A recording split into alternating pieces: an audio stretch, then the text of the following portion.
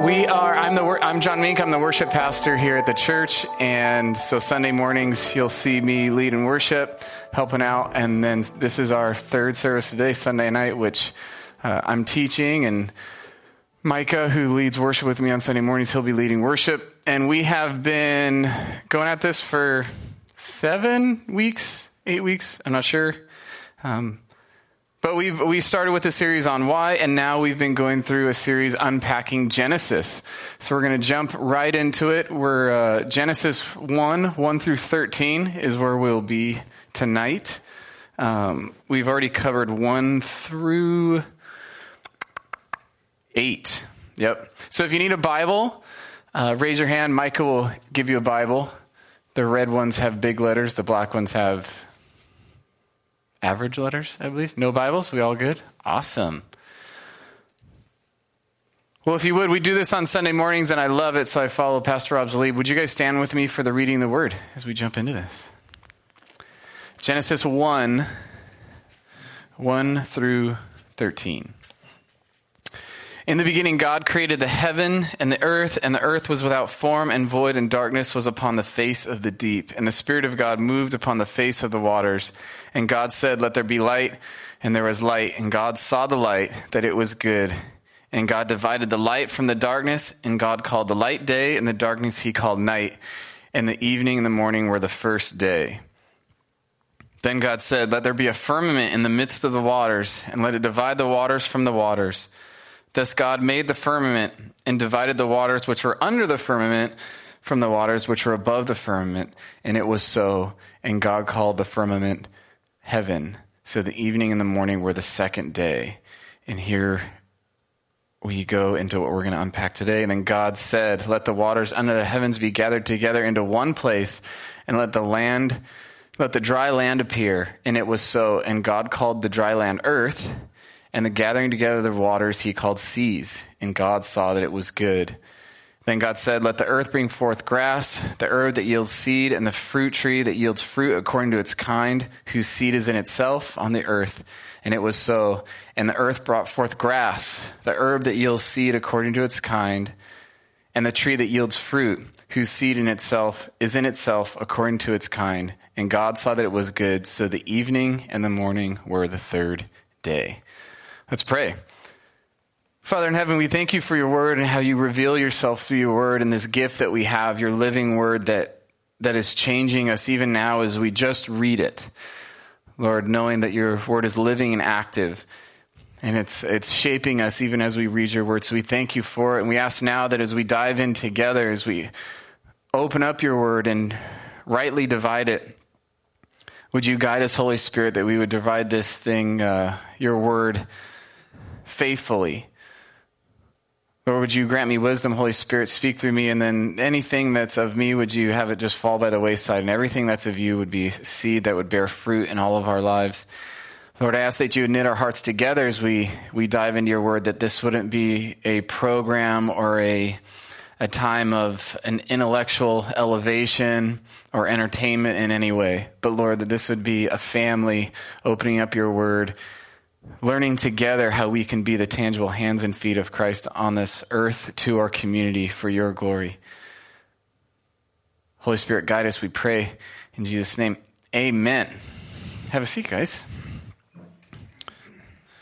So as we've been unpacking, the big theme I've been saying over and over again is we're looking at Genesis kind of pulled out, looking at the story of not how God built the house, speaking of the lumber, the nails, the very things, the material, but looking at it from the perspective of the functions that he's created, how he's building the home, what it's meant for, and how he's revealing himself through this home that he's building as we've been going through each one of these days. So we unpacked the first day, day 1. Well, the very first day that we started this series, we were saying that in the beginning, God created the heavens and the earth.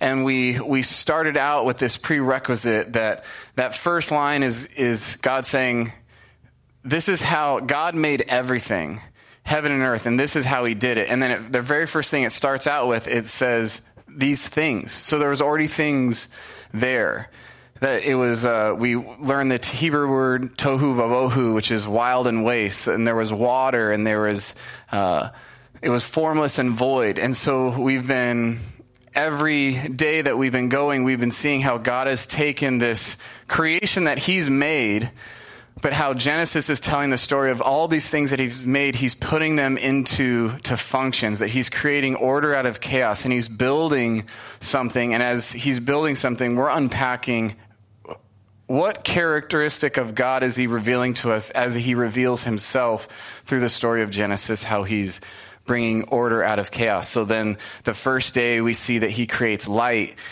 and he immediately calls light day. So we learn the word metonymy, which is a small part that refers to the whole. So then we see that first day where he creates light, which is day, and he separates light from the darkness. So he created two periods, the light and the dark, which we see that as time. So God creates time in that first day. And then the second day, he's creating the firmament. So remember, we unpacked that he separated the waters from the waters. And so we have the waters above, which is how the ancient Near East viewed the cosmos, is that there was water above because it looked like a blue dome, and occasionally water came from it. And so, there must be water up there, and then there's water below, water representing lack of order or order not yet put in place. So he's created this firmament, this area where we live, where we go outside and we experience the atmosphere. So weather, we were saying, so we have day 1 time, day 2 weather. And so day 3, we're going to pack what God is making today and how he's revealing himself through this structure that he has created. If any of that is too fast, you can go to gccto.com and go back and listen to kind of the foundation first day, and then day 1, day 2 to catch up, to get to where we are, because the mindset and the view that we're taking is very specific to how we're unpacking this. But hopefully that little catch up helped you guys. So let's jump right into verse 9. Then God said, "Let the waters under the heavens be gathered together into one place, and let the dry land appear." And it was so. So last week we unpacked the firmament, right? So how God made the firmament, he separated the waters from the waters, which I'm going to say waters a lot of times right now. He separated the waters from the waters. In Genesis 1:2, we see that the Spirit is hovering over the face of the water. So water is there existing. So God's going to create, here's the story of how God created everything. Waters. So this water is a picture of the chaos. Remember, we unpacked in the New Testament how the disciples see Jesus calm the wind and the sea, and they say, "Who is this?" That even the wind and the sea obey him. And that's pointing back to Genesis, showing that Christ is God himself. And then we see in Revelation how there's no sea. And I told you, me being a surfer, that really used to bum me out until I understood the picture of that the sea is showing the lack of structure. And when the new heaven and the new earth, there won't be a lack of order or structure. So that's what that's saying there. So this water that we see in verse 9, then God said, "Let the waters under the heavens." So this is all the same waters we're talking about. So he's separated the waters, and we have the waters above the firmament and then the waters below, which again is giving us a picture. This is not trying to explain science to us. If we go to Genesis to try to explain science, we're asking it the completely wrong question. It's God revealing himself through it and our place as he's created us. We find our identity through him and as he reveals himself through it. So these waters, it's the same waters that we're still encountering. So now we're talking about the waters that are on the earth that have been separated. And then we see it says, "Let the land appear." So even in this verse 9, even in this, we don't see bara, which is the first word that we hear of God created, bara. So it's that word is referred to only as God creating. So he says, "Let the dry land appear." So even in this moment, we're not seeing creation from nothing, But I don't want that to rattle you, because that's what I'm trying to unpack, is that this isn't in Colossians 1:13 and 1:16, which we did last week in the morning, we did as our memory verse. There's multiple times even in the New Testament where it says that all things were made by him and for him. So there's no question that God created everything through the power of Christ. But what we're saying here is that even in this, let the dry land appear. That appear means to see. It's the Hebrew word is ra'ah, which it's to see, to appear, to make visible, to perceive. So it's revealing. So he's saying it's not creation bara, it's let it reveal. So let this water recede and let this dry land appear. So again, we're not thinking materially, which is how 21st century Westerners, we think. We think of creation as the thing. We've been unpacking that in the ancient Near East, they were thinking in sense of functions. How does something exist because it has a purpose? And so God is creating purpose here as he's creating these things to have their function. So he's separating the waters from the waters, and now he has the water recede and the land appears. And then verse 10, and God called the dry land earth, and the gathering together of waters he called sea, and God saw that it was good. Now God is creating, but our focus is what is he doing here? What's the structure that he set up here? You're going to see by the end of today that as we finish day 3, we've kind of finished a chunk that we're going to mirror as we go to days 4, 5, and 6. And so we've kind of finished this one chunk as we finish today.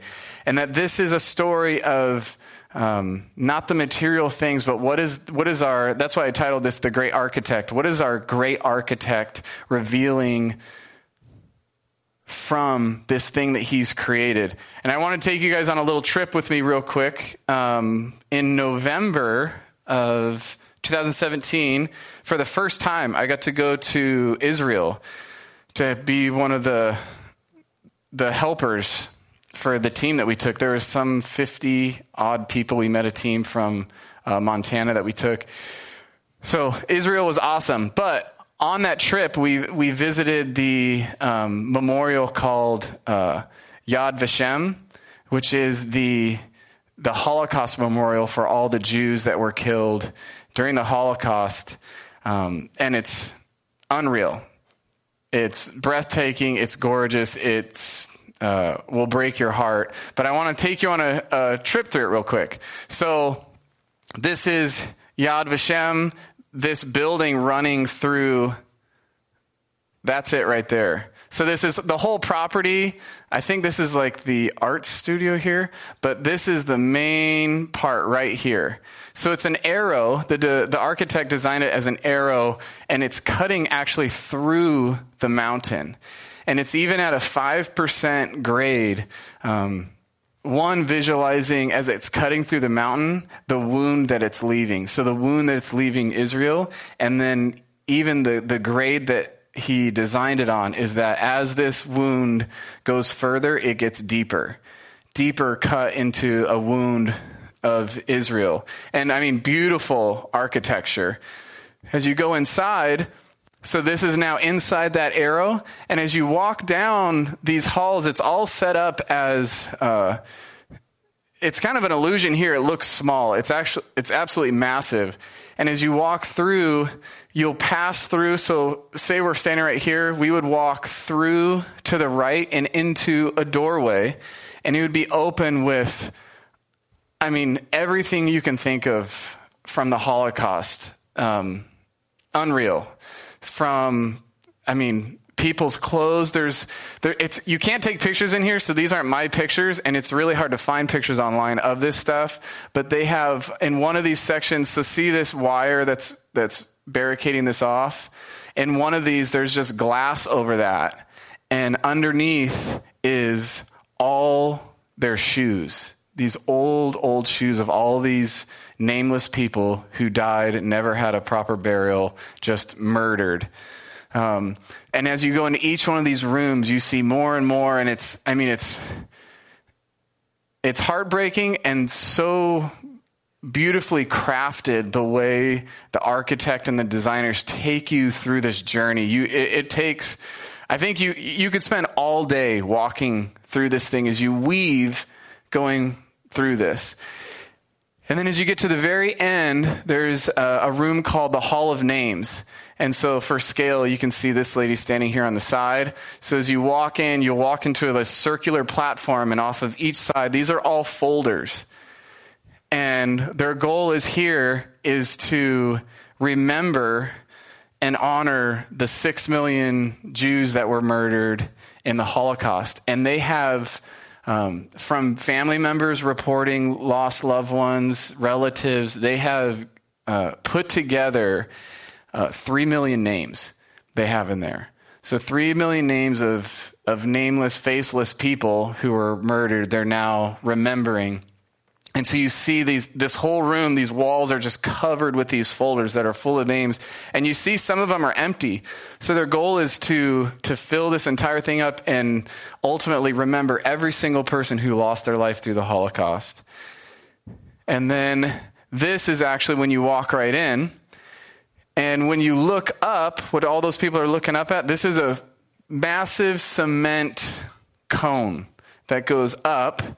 And here's a picture of looking up. So these are a bunch of original pictures of people who were murdered in the Holocaust. And I couldn't find a picture of this, but then see in this picture how there's the center area, the center circle. So if you look down, just in the raw mountain, they dug a cone going downward and filled that with water. And so when you look down, so you're looking up at all these people these faces of people who were murdered in the Holocaust. And then as you look down, you see this exact reflection in the water going down. So it looks so much deeper than it is. And it's gorgeous, the architecture, but that's representing all the, again, nameless, faceless people that they have yet to find out about. And so it's representing them in the reflection that's going in the water. And as you come out, you go right, and you're right at like the end of this arrow. And then this is actually a picture I took of, this is the part in that first picture where it flares out, that concrete flares out. And you're looking up into the mountains. You're looking more like northwest, I believe, at this point. So you're looking at just beautiful Israel. And the idea here is that you would have come through this whole thing, and then you come out looking at this beautiful land, being thankful for it, having a time to sit and reflect on what you just thought, and seeing the beauty of, let's not repeat that, the beauty of I've been given today. It's a gorgeous campus. Now, I tell you all that because it's really moving, but how sad would it be if I described that place as, oh, there's this place in Israel, Yad Vashem. It's a lot of concrete. There's some glass, a couple pictures, some water. Pretty cool.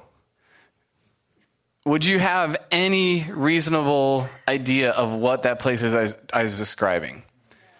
After I just unpacked that, and even at that, trying to fly through that, scratch the surface of what that place is to offer, I'm not doing the architect justice, right?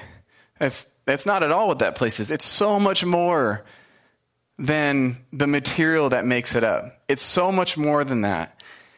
And we'll find as we go through this, in these 3 days we're going to find this, in the 7 days we're going to find this, and I believe we will find this in ourselves, that we are so much more than the bones and skin that make us. We're more than the sum of our parts. Creation is more than the sum of its parts.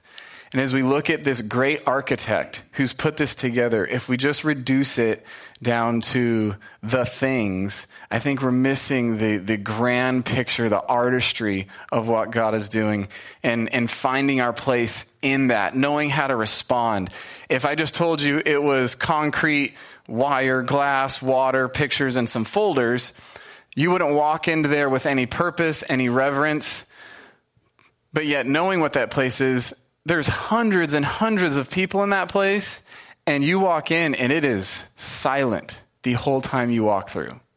You're walking through next to hundreds and hundreds of people, and all you hear are the automated things that they have. They have some old news reports. They have old phones that you can pick up. It's super interactive. That's all you hear. You're not hearing people talk or chatter. There's a reverence. People know how to respond within it because they know the meaning of what the architect was trying to convey and set the stage. So that's what we have been doing through this whole thing. We're missing the bigger picture if we simply describe a place as those parts. So going on to verse 11, then God said, let the earth bring forth grass, the herb that yields seed, and the fruit trees that yield fruit according to its kind, whose seed is in itself on the earth. And it was so. And the earth brought forth grass, the herb that yields seed according to its kind, and the tree that yields fruit, whose seed is in itself according to its kind. And God saw that it was good. So the evening and the morning were the first day. So, can anybody guess? We did the first day, God created the function of time it was the beginning of time on day one. And day two, we saw that God created weather, this firmament, what we experience as weather. Can anybody guess, as we just discussed, we see it in 11 through 13. Anybody want to be brave and guess what we see, what God's creating today on the day three? Agriculture. So we're seeing all this plant growth, right? So God has the watery seed, which reveals the land, which is the first thing we need. And then he says, okay, now we're going to have all this stuff grow. And here's the structure and the order that's going to take place is that these things that grow, and we don't even think about this stuff, but it's the beauty of creation, how genius God is that, okay, the apple tree will then bear its own fruit. And that fruit will carry the seed, which will then bear another apple tree. And this cycle will keep going. And as we've talked, the ancient Near East, it's a different culture. So they were awestruck by the structure of creation. Not that simply things existed. They were in awe of a God that put so much structure and everything was functioning according. Land, plants, herbs, they're all yielding seed according to its kind. Fruit, proof of the curse. We don't see vegetables created this day. So that's veggies are a part of the curse. That's not true. So here I want to take us to, this is what I told you just a few minutes ago that we've completed, like 1 through 3, we've completed a picture. So this is the foundation. 1 through 3, even though we're going to go, it's not the end of creation, but we've created a picture. These are the 3 foundational organs through the structure of this ordered world that God has created. To give you an analogy, if I were to ask you, what are the 3 major functioning organs of our U.S. government that make it work the way it works? If any church should know this, our church should know it. Yeah, so we got executive, legislative, and judicial, right? And those 3 are the 3 main organs that they're the functioning organs that make our government work, correct? So we are seeing, these are the 3, in the same way, we are seeing these 3, in these first 3 days, the 3 main functioning organs that God has created to function for this to work. We see time, we see weather, and we see agriculture. And that gets lost in us a little bit because we're a tech-centered world. And yet, we're still relying on all 3 of those things, huh? We don't think about it because I think we a lot of times, view ourselves higher than we ought to. And we think of that as old world, that dependent on like old farmer or something. They're like, oh man, like we're so far past that. And we're really not. These are these three foundations that we see: time, weather, agriculture. And if you, again, I keep trying to get us to go back and to get ourselves out of our culture that we're in now. You've heard me say the Bible was written for you, but it was not written to you. So we're reading somebody else's mail. The author of Genesis is writing to a people, and the way we communicate, even still today, is you write within a culture. And so the words have been translated, but we also need to translate the culture because we're living in a different culture. So for them, this is huge. Time, weather, and agriculture, any one of those things could be detrimental. You take it out of their world, and that's all they had. We were masked by industrial revolution and technology, where we feel like that maybe we're not as reliant, but we are. Don't we? I mean, weather dictates our day, and with California, it's really hard to teach that because it's nice. But with weather, we're having to cater to the weather. Time, I mean, we're all battling time, right? We can't get past that. Time is ticking, and we can't get outside of it, right? And then agriculture, we're eating. And sure, like we're eating processed foods or whatnot, but we're still completely dependent on agriculture. And this is 21st century. Think back to ancient Near East. These are huge for them. And what I want to show you, these are the three foundations: the executive, the legislative, and judicial. If you can view that as the foundations of what makes this thing function. And if you can, turn to Genesis 8:22, where I'm going to show you something neat. Hopefully it's neat. So last week, we were comparing waters, and how the story of Noah mirrors a lot of the story of Adam, where the world was tohu vavohu, so it was water representing chaos. And then we have when God destroyed the earth, what did he bring? Water. So tohu, water all over again. But we see in Genesis, watch this. So I'll leave this up, day 1, 2, and 3. So this is after the flood, and God is promising that he won't ever destroy the earth again. And he says, while the earth remains, seed time and harvest, cold and heat, winter and summer, and day and night shall not cease. Do you guys see that? Do you see what happened? Well, the earth remains, seed time and harvest, day 3. Cold and heat, winter and summer, day 2. Day and night, day 1, shall not cease. So again, God's echoing these foundations that he created day 1, 2, and 3.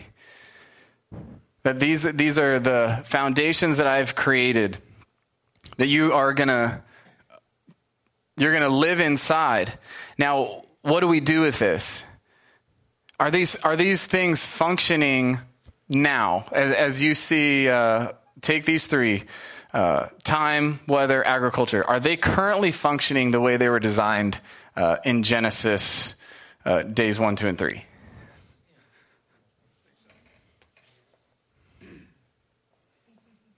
It sounded confident, and then it's kind of sounded not as confident. So they're functioning, right? Are they broken? They're broken, right? Yeah. So they're the same as us.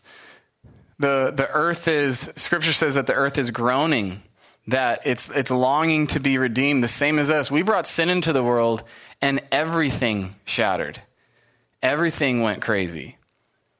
And so we even find ourselves struggling with these things. We find ourselves struggling with time, which, when Christ comes back, or original intent, we're looking back at Genesis, isn't a struggle there. We struggle with, and maybe with technology and inventions and whatnot, it's a little easier for us to bear through weather. It's not as detrimental to us because we have homes and whatnot. But you imagine back then, weather could be detrimental. A bad storm, a bad drought, and you are done. Your life and death is carried out in the weather. So we see that weather is even now we have storms and tornadoes and hurricanes and earthquakes. The earth is groaning to be redeemed again. So it's fractured. It's broken. And then I think we even see in agriculture, and we see that in the curse, right? Isn't that what we read in is it Genesis 2:27, something like that? Where isn't that what's cursed? So that the woman's going to have pain in childbearing, but that God says that the ground is cursed and that it's going to produce thorns and thistles. And then it's by the sweat of your brow you're going to eat from the earth. By the sweat of your brow you're going to eat bread. So all of a sudden this struggle is introduced, which this was never in original intent of Genesis. And it's important us to know what the original intent was, because the story of the Bible isn't God abandoning his original intent. And I don't mean original intent in the sense of that he didn't get what he wanted, but that he created a world that we rebelled from. And God is not in the business of creating something and then abandoning that. And then in Revelation, we're going to find something new. God is a redeemer. And so it's important for us to know Genesis and the picture that God has created, because that's what he's redeeming. That's the picture that we have. That's why Revelation mirrors the garden so much. It's because it's the joining of heaven and earth back together. It's God and his people now can live together again in the same space. So what do we do with this? We've been unpacking that these are the three foundational things, and we're at war with them. We're at war with them, but we struggle through them. And I think that the takeaway for us, simply right off the top, is that this should point us to the fact that we are not equipped to be the masters of our own destiny, the masters of our fate, the Lord of our life. Is that even now, as advanced as of a people as we believe we are, I think God is showing his magnitude, in that he's going straight to these big three. These big three foundational things, you have no control over them.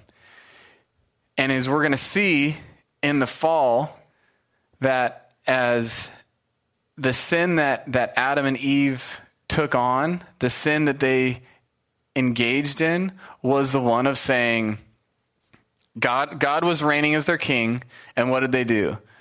They said, I know better.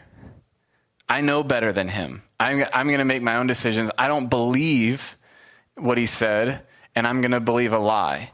And the tragedy of that is we will, in day 6, we'll see that God made man, God made them in his image. And then the lie was that you'll be like God. What's sad about that? They already were like God.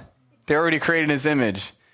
But they believed a lie and stepped out of I'm going to live for him and trust him and believe in him, and stepped over into this world of I'm going to believe in me and trust me, and I'm going to be the master of my destiny. I'm going to be the master of my fate, the Lord of my life. And I think the thing that we can take away tangibly from this tonight is we are not equipped. That even in these things that we see here today, we're not even close to having the reins on these things. And the earth is groaning to be restored, and we're groaning to be restored. And the only right place for us to be in this picture is under the leadership of Christ, is in complete submission to him as our Lord, and trusting that he will ultimately come back, redeem this broken earth, bring the new heaven and the new earth where those two worlds will intersect again in a beautiful picture of us with Christ. He will be reigning as our king and we will be his people. And as it says in Revelation, we will reign with him forever and ever. So it'll be a picture again of the garden where we will be working alongside Christ in his kingdom. It's beautiful, but it's broken when we take ourselves outside of that covering and decide for ourselves that we can make our own decisions. I think of my son Daxton he's 1.5 now, and he's getting better at eating, but Everly, our daughter, was never really a picky eater. She would just eat anything, but Daxton was a picky eater. And so my wife was like, oh man, it's such a struggle. Like he only wanted In-N-Out French fries. What else would he eat? It was like just In-N-Out French fries. It's terrible. So I just told her, I was like, hey, just if he doesn't eat it, eventually he's going to come around. Like he's not going to, I kept encouraging her, like that's her little 1-year-old boy. So like her heart is breaking for him. I was like, the kids he won't let himself starve. Like just don't give him what he wants. And eventually he's going to eat something. You put anything in front of him, he's going to eat it because his body's like, no, I'm not going to starve. But I feel like that's how we act a lot of times where that was like one of his first words was no, because whatever food he didn't want, he would just push it away and like, no, and push it away. And thank God that the Lord doesn't deal with us this way. But what if we said, oh, okay, like you want to, like Daxton, 1-year-old boy, you want to make your own dietary choices? Okay. And we set him down in the kitchen and walk away. He's ill-equipped, right? Can't even reach into the cupboards, can't even walk, doesn't know how to make anything. The kid's going to starve. He's ill-equipped. But in his little idol factory brain, where his sin nature is already showing of, I'm living for me and only for me, and he's already, I taught on Wednesday night, and I noticed this, like, my kids are 1.5 and 3.5, and I'm super hard on them, like these little sinners, but they are. But his little idol factory brain is making himself the Lord of his life, and he doesn't see how inadequate he is at that. He doesn't see, he's making these decisions of, I don't want to eat that, I don't want to eat that, and not realizing, oh my gosh, man, life is so much better if you would just do as I say. I see far more than you. I know more than you. I'm doing this. This is, your identity will be through me. And if you just listen to me, it's going to be good.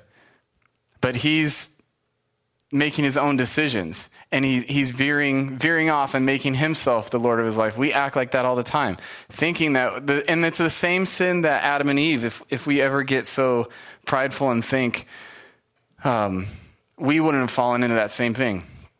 All the time we're making ourselves the Lord of our lives, believing that we can make the right decision. And in Genesis days 1 through 3, we see the magnitude of God. And if there's something you can take home from this, it's that we're ill-equipped.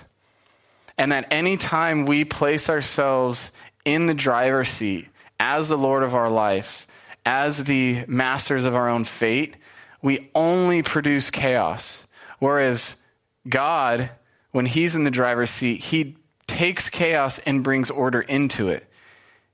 And whenever we take the reins, it inevitably will be order that in God's design, ultimately, we're leading to chaos. There's a quote, where is it? It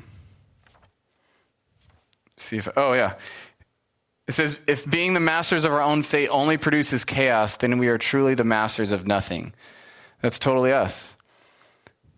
Now, we may think in certain areas of our life like, well, I can get up and I can get myself dressed, or I can drive a car, and we think of these things that we can control tangibly. And I think that's the beauty of going to the day 1, 2, and 3. It's like, hey, these foundational things, you may think you have it together. You may think that you have something to offer, that you have everything under control, and if you just grit down, that you can get yourself out of any mess, and that you have control, and it's can grit it out, or I can mentally ascend to get myself out of this problem, that I'm special, I can make it through. And you may think that, but that's our pride. It's the same thing with Adam and Eve, believing, I don't trust God, I think I know better, and so I'm going to follow that, and I'm going to make myself the Lord of my life. And ultimately, we'll see the chaos forming around us from us making ourselves the Lord of our lives. And the beauty is that the Lord doesn't leave us, like I was saying, leave my 1-year-old son in the middle of the kitchen and say, all right, do your thing. The beauty is that the Lord then pursues us. Ephesians 2:1 says we were dead in our trespasses. So we're unable to get ourselves